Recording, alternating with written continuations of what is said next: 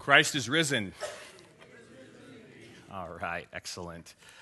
Josh wanted me to remind all of our visitors today, and I know we have several, if you would fill out one of these communication cards and bring it to the back welcoming center, we have a free gift for you, and we would just love to get to know you a little bit better. So if you could bring that card back at the end of the service, there will be a special gift waiting there for you.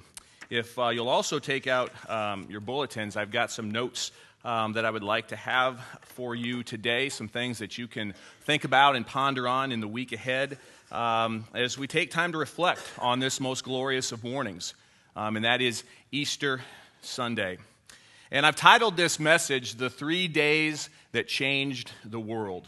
And in preparing for this message, I spent a lot of time thinking about these 3 days. And I put them as beginning with the evening of the Last Supper, then progressing through the grisly crucifixion on Friday, and then concluding with the resurrection Sunday morning. And as I thought about and pondered this message, I came across this note from Tim Keller. He's a minister and an author who leads a church in New York City, and he put this on his Facebook site this week. He says this, and I think it's a great way for us to start this message this morning. He said that if Jesus rose from the dead, then you have to accept all that he said. If he didn't rise from the dead, then why worry about any of what he said?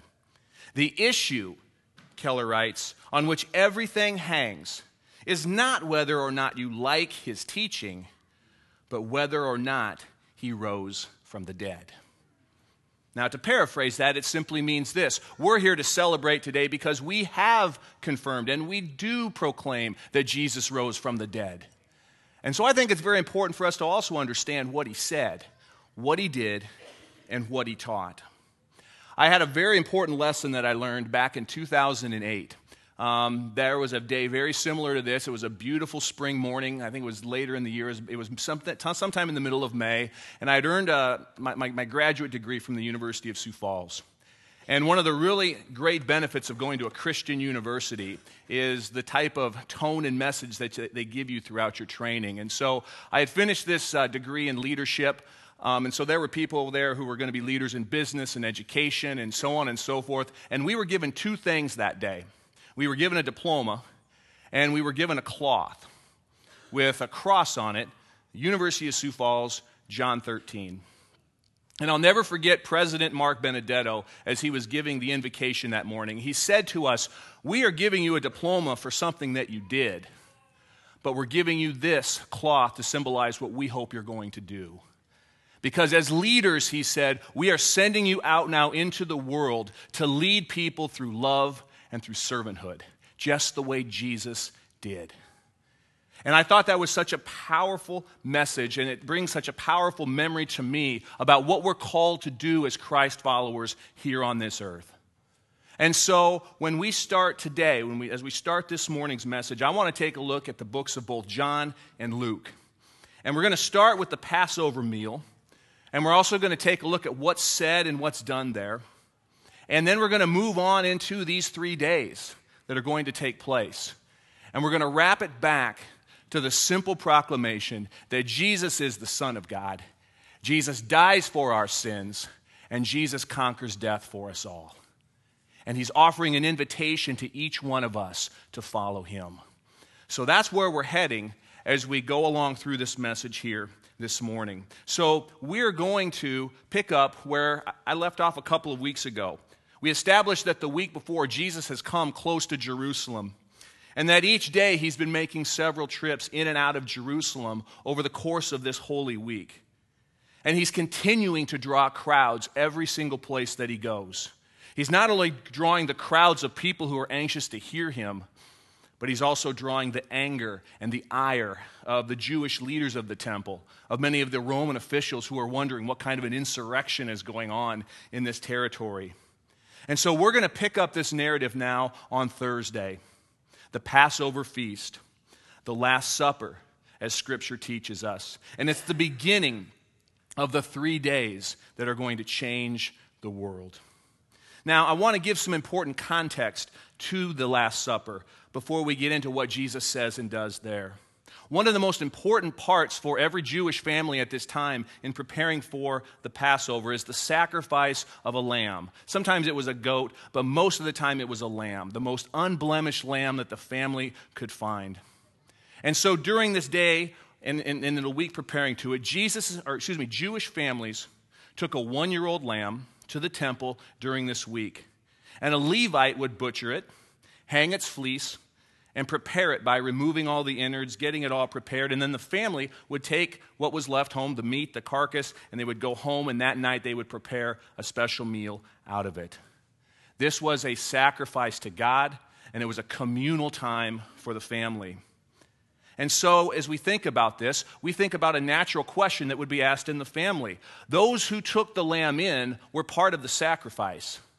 But what about the people in the family who were not there? What about the people in the family who were partaking in the meal? And it was believed that the people who joined in the meal would then also get to join in the benefits of the sacrificial lamb. And that's going to be an important concept as we talk about Jesus in this Last Supper. On a day when lambs are being sacrificed, it's going to be Jesus who says, "I too shall be sacrificed."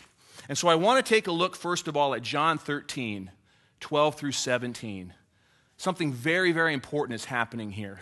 It's the first of some important lessons that we want to understand about what Jesus is teaching us to do with our lives. When he had finished washing their feet, he put on his clothes and returned to this place. "Do you understand what I have just done for you?" he asked them. "You call me teacher and Lord, and rightly so, for that is what I am. Now that I, your Lord and teacher, have washed your feet, you also should wash one another's feet. I have set you an example that you should do as I have done for you. Very truly I tell you, no servant is greater than his master, nor is a messenger greater than the one who sent him. Now that you know these things, you will be blessed." Key word here. You will be blessed if you do them. You see what's happening here? Just before Jesus makes this proclamation, Peter says to him, "Lord, I'm not qualified to wash your feet. This is a slave's job. You're our Messiah. We should be washing your feet." They don't understand this, and Jesus is very clear. No. Part of your mission, part of your leadership, part of your example is to be servants. Washing each other's feet is symbolic of lives lived in servanthood. And that's something we have to understand. That when we pick up our cross, when we follow Christ, we are to live lives in servanthood, just like Jesus teaches here at the Last Supper. Now, he does something else that's quite unexpected during this Passover meal. And we find that in Luke chapter 22, 17 through 20. It's at this time when communion takes place. And I want you to keep in mind the idea of the Passover meal and everybody participating, getting the benefits of that sacrificed lamb by participating in the meal, eating that lamb. Jesus says, we learn in Luke, after taking the cup, he gave thanks and said, "Take this and divide it among you. For I tell you, I will not drink again from the fruit of the vine until the kingdom of God comes." And he took the bread, he gave thanks, and he broke it. And he gave it to them, saying, "This is my body given for you. Do this in remembrance of me." This is why communion is such a symbolic and important time in the life of a church, because it gives us an opportunity to partake in the supper, the broken body of Jesus. In the same way, after the supper, he took the cup, saying, "This cup is the new covenant in my blood, which is poured out for you." So we learn from this Last Supper, from this feast, that number one, as Christ followers, we are to live lives of servanthood. The second thing we learn through this discussion with his disciples is that Jesus offers an invitation to a new covenant. He offers an invitation to those sitting at that table that night to be part of him. And this has serious implications for all of us today. What Jesus is saying in this moment is, I am going to be sacrificed. On a day when all of these lambs are being sacrificed, everyone would have gotten the image who was sitting at that table. Jesus says, I too am soon going to be sacrificed, and I am inviting you to join me at this altar. Jesus makes two incredibly important statements this evening, the first of these 3 days. He makes the claim that he is the only way to the Father. If you go a little bit further in John 14:6, Jesus says, and we should imprint this inside of our hearts, I am the way and the truth and the life. No one comes to the Father except through me. That's an extraordinary statement when you think about it, isn't it? I am the way, the truth, and the life. You come to the Father through me. The cross is the center of who we are. Secondly, and he makes this claim as well, through the washing of the feet, if you follow me, you essentially, and I'm kind of paraphrasing in my words here, but if you are to follow me, you must surrender yourself. You must live in humility and you must live in servanthood. And in one of his final acts, one of his final instructions that he gives to his disciples is the example of washing their feet. What a powerful visual lesson that is. Because I can tell you this, after spending a day in sandals, walking around on the dusty roads of Jerusalem, foot washing was not the most appealing thing to do. And that's why it was slaves' work to do it. It is degrading to wash somebody's feet in this context, and yet Jesus is willing to wash the feet of every one of his disciples. I go back to that original challenge. If he did indeed rise from the dead, then what he said and what he did matters. And we would be wise to consider this blueprint for the way we conduct ourselves and for the way that we live every single day.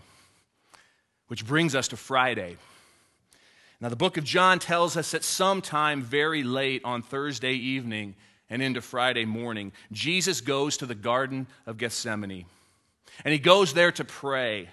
And it is there that he is arrested. And very quickly he is taken to the Jewish high priest of the time in that place, a man by the name of Caiaphas.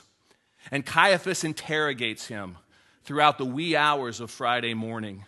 And Caiaphas comes to the conclusion that Jesus has committed a capital offense.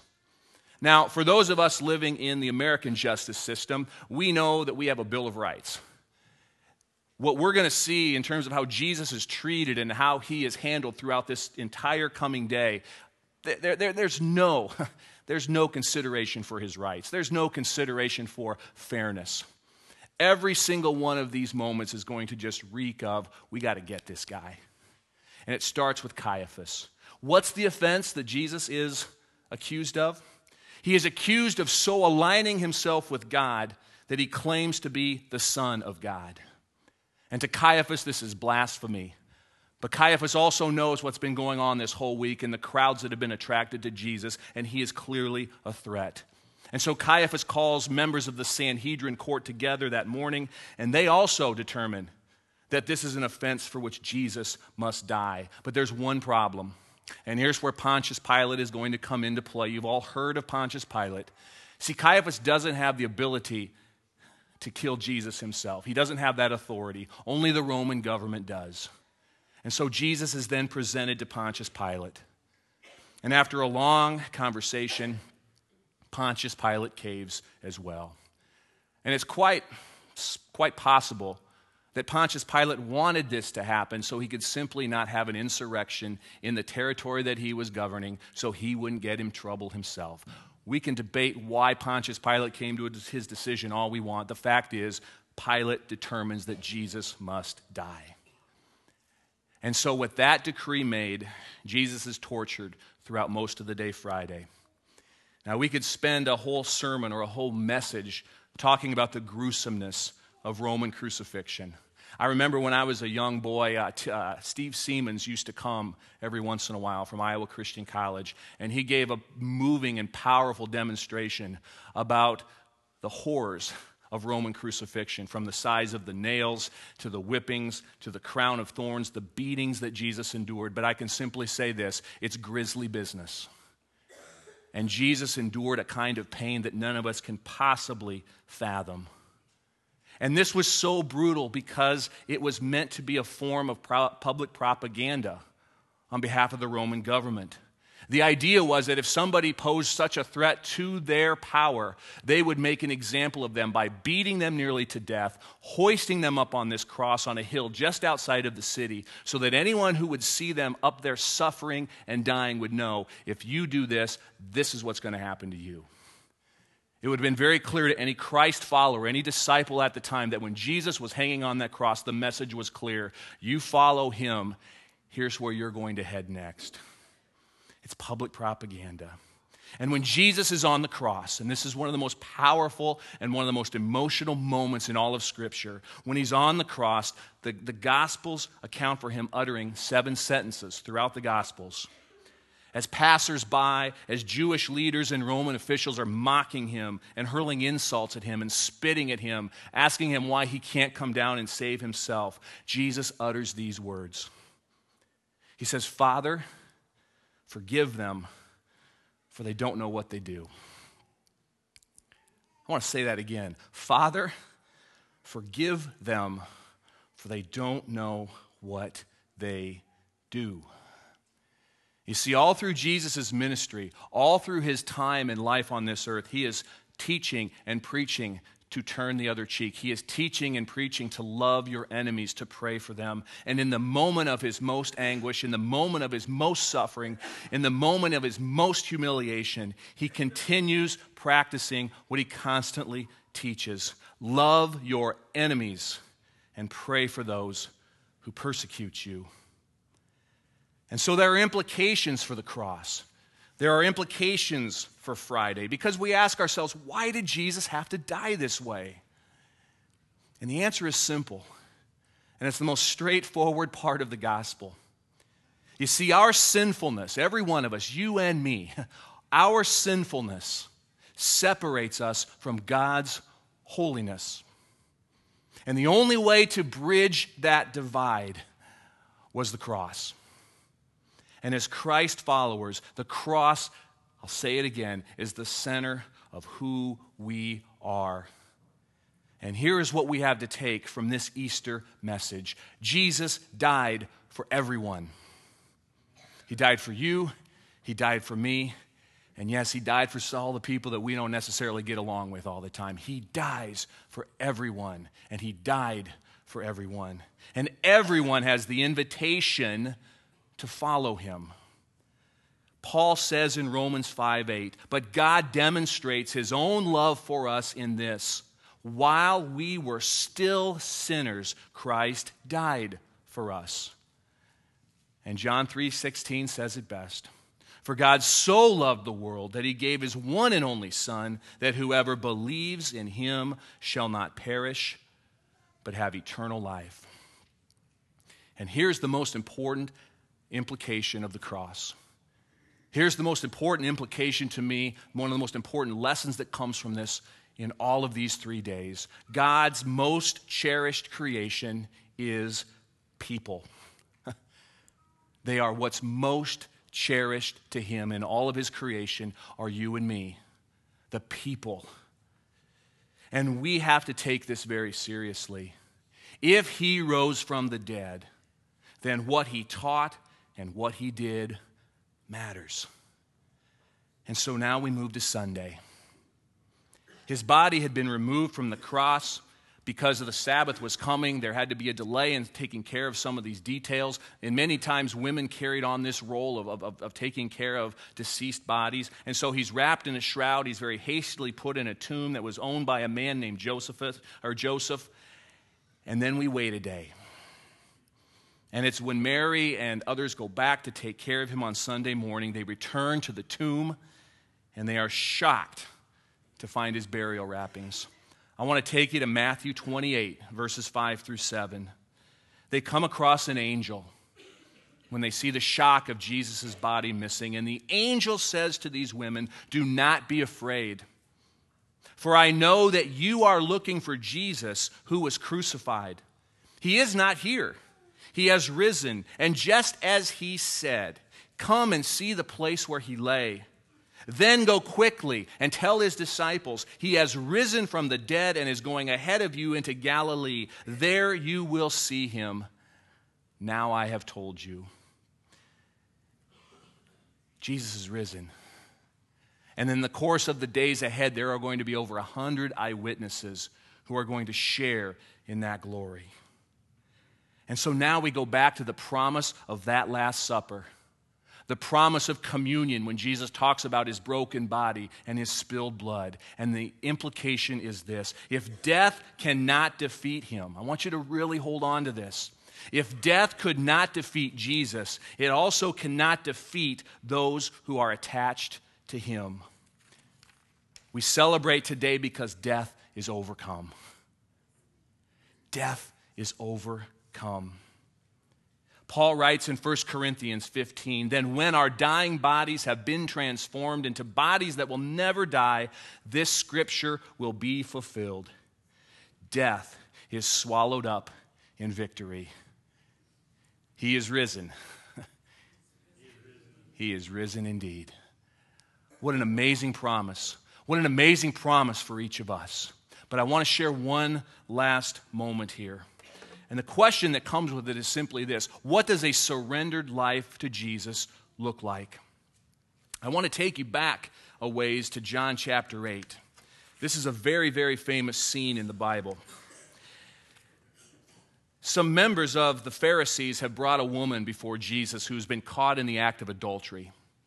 And in these times especially, this is an act that is worthy of stoning to death. And so the Pharisees are going to give Jesus a little bit of a test here.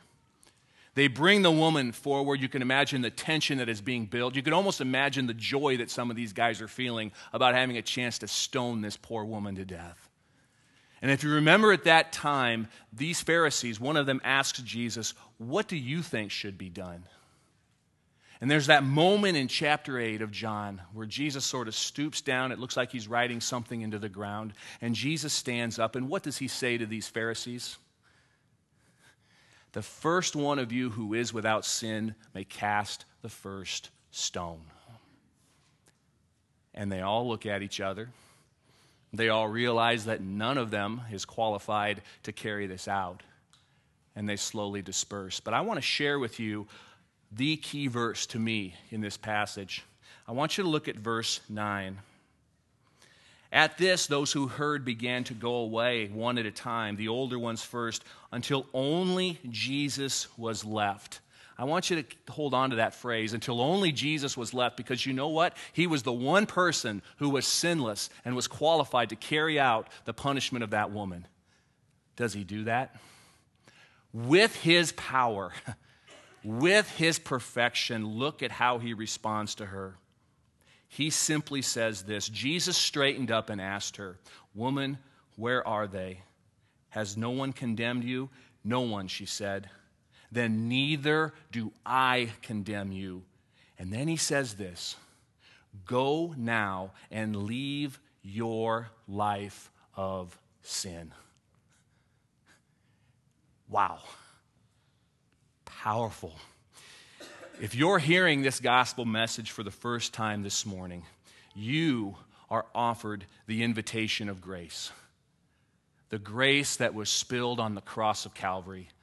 The grace that was finished in the resurrection of Jesus Christ. And let me give you this assurance. Let me give you this hope. Nothing you've done is beyond the saving grace that Jesus gives. But you must decide to turn to him and turn away from your sin. His grace is sufficient for you, and it's sufficient for me. But like all gifts, grace must be willingly accepted. Now, if you've heard the good news and you have accepted this truth, then this morning, I hope, is a time for you to reconnect yourself to this unbelievable truth that death is swallowed up in victory on Easter Sunday. I want to take you through one more tour of the gospel accounts of that Holy Week when Jesus was in Jerusalem that leads to this first Easter morning. You see, earlier in the week, Jesus was surrounded by crowds every day that he came to Jerusalem. And so every day, if you can imagine him being inside the temple or in the temple garden, people are just packing and flocking around him, and they're hanging on his every word. And the authorities in the temple are obviously getting very concerned, and they continue to test him, and they continue to get very confrontational with him. And here's what I want to note as you look through the scripture and see these accounts. With people who didn't know him, Jesus is always compassionate. Notice that. Everyone who comes to him, who doesn't know him, he shows compassion. But for the leaders of the time who were leading people astray, who were serving in ways that were self-serving, he's very confrontational. And he tests them right back. And there is one moment of testing where a member of the establishment says to him, "What is the most important law to follow? Out of all of God's laws, what's the most important thing that we must do?" And just as a point of record, do you know that they had kept up to 613 specific rules and laws that had to be kept at the time? That's a huge book. You think a handbook at a school is bad. 613 laws. Where do we even begin, right? So they want to test him. What's most important? What's the most important thing that you and I and we all need to do? And Jesus goes right away to Deuteronomy 6. And in this exchange, he says, the most important law to follow is love your God with your entire heart, your entire soul, and all of your strength. Well, that seems to add up to what everyone else is thinking. Okay, good enough. But Jesus isn't done. That's only the first half of the equation. Jesus then says, love your neighbor as yourself. Greater than all sacrifices that are offered at the temple is this one key truth. You are to love God with all your heart, all your soul, and all your strength. And with that equal amount of love, you are to love others. You are to love your neighbor. And that must come through. You see, what God expects from us is quite uncomplicated. We are to love God, and we are to love people. And these were some of the last words that he told the world. And they are as true for the people 2,000 years ago who heard that message for the first time from him as they are to us today. If this gets complicated, quite honestly, I think it's because we complicate it. We are to love God with all our heart, our soul, and strength, and we are to love our neighbor in the same way. And so I leave you with this challenge here on Easter morning, and I hope you can use the notes that have been put together just to help kind of tie up some verses and help you reflect and think about this special day. I hope you take time around your dinner tables today. I hope you take time in prayer and quiet reflection to think about the implications of the cross, the resurrection, and the teaching of these 3 days. And I simply ask you these 3 questions. Do you, if you were to just search your soul right now, do you love God with all your heart? Do you love your neighbor? Do you truly love people that God puts in your life? And are you willing to give your life to surrender to Christ? And are you willing to give it to serve your workplace and to serve the world and the community and the neighborhood in which you are a part of? Are you willing to serve until the day he calls you home? You see, I picture a day where every Christ follower wholeheartedly shows this example to the world. And I want to end with what's going to be sort of like a prayer. And I'm going to ask Josh to just come up and play as we finish our thoughts here.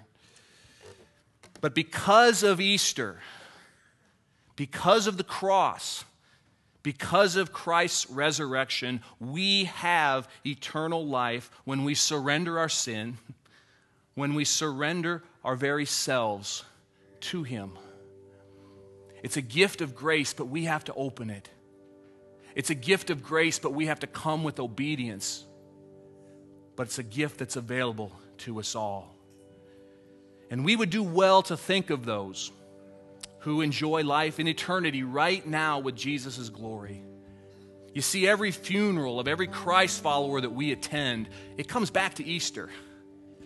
Every single one of them. to the miracle of love that Jesus performed on the cross so that death could be conquered and we could be with him for eternity. And we would do well to think of those who don't know Jesus at this time, who desperately need to hear this good news, how they can turn from their sin through the power of Christ. Through obedience, they can follow, and they can have that assurance. And we would do well to think about ourselves, all of us who belong to him, that when we die, we will also see him in his glory for all eternity. This is the good news. The cross is the center of who we are. Christ is risen.